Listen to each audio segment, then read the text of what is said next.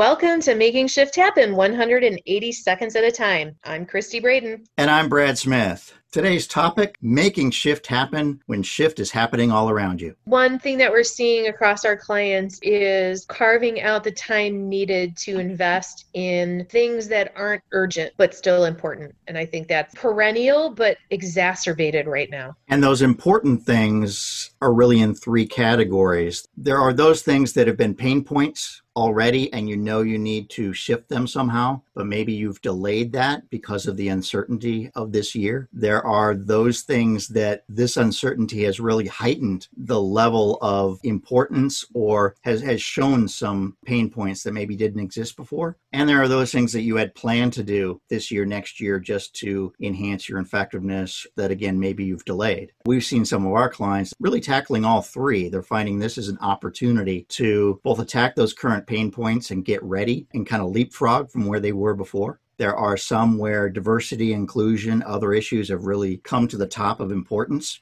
They maybe had it in their strategy before, but not to the extent that they want to. And so they're dealing with those issues. And there are others that are trying to get ahead of the game by saying, we had this plan for 6 months out, focus on it now and get ready for where we need to be going forward. I just think it's a great point in time. If you think about the timing of the year, it's the beginning of the fourth quarter to pause and take a look at your calendar for a week and do a quick percentage add up of how much time am I spending on running the business versus changing the business. And the higher up you are as a leader, that percentage should really be, I don't know, Brad, what do you think is a run the business, change the business ratio? You're talking about the more senior levels of leadership that change the business, I would say would be maybe 70%. That's including the people issues of making sure that you're developing folks, that you've got the pipeline and all of that. And then when you talk about running the business, there's also that firefighting mode that we find a lot of leaders still in. And that's the one that can really pull you back from focusing on the longer term. Absolutely. Yeah, there's some humility involved in instead of developing yourself to be the most needed leader to where you can't let go of any of those firefighting issues and you have to be in every meeting, to actually being the most dispensable leader on the team. I like that. And your team is empowered to run the business and you can spend more time changing the business.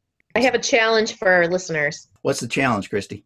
The challenge is to carve out 2 hours a week for making shift happen. It won't happen unless you create the time and unless you're intentional about it. So find your time. It might be one day. It might be a little bit of time, several days. Try it for October. Find 2 hours to go make shift happen.